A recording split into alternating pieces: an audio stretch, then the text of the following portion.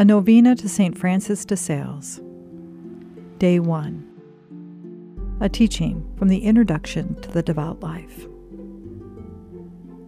There is no clock, no matter how good it may be, that doesn't need resetting and rewinding twice a day, once in the morning and once in the evening. In addition, at least once a year it must be taken apart to remove the dirt clogging it, straighten out bent parts, and repair those worn out.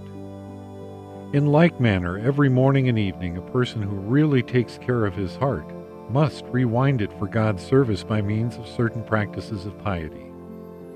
At least once a year, he must take it apart and examine every piece in detail, that is, every affection and passion, in order to repair whatever defects there may be.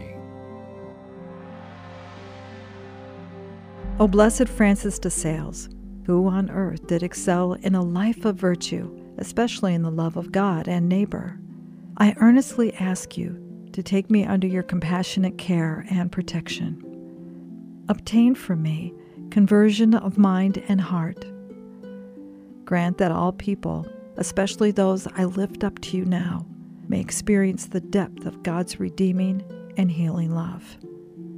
Teach me to fix my eyes on the things of heaven, even as I walk each day with my feet planted firmly on the earth.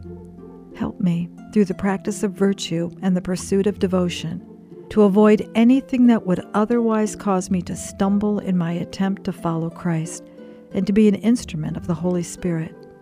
Encouraged by your prayers and example, help me to live fully my sacred dignity with the hope of experiencing my sacred destiny, eternal life with God. Receive also this particular need or concern that I now lift up in prayer. O God, for the salvation of all, you desired that St. Francis de Sales, preacher, missionary, confessor, bishop, and founder, should befriend many along the road to salvation. Mercifully grant that we, infused with the humility and gentleness of his charity, guided by his wisdom, and sharing in his Spirit, may experience eternal life. We ask this through Christ our Lord.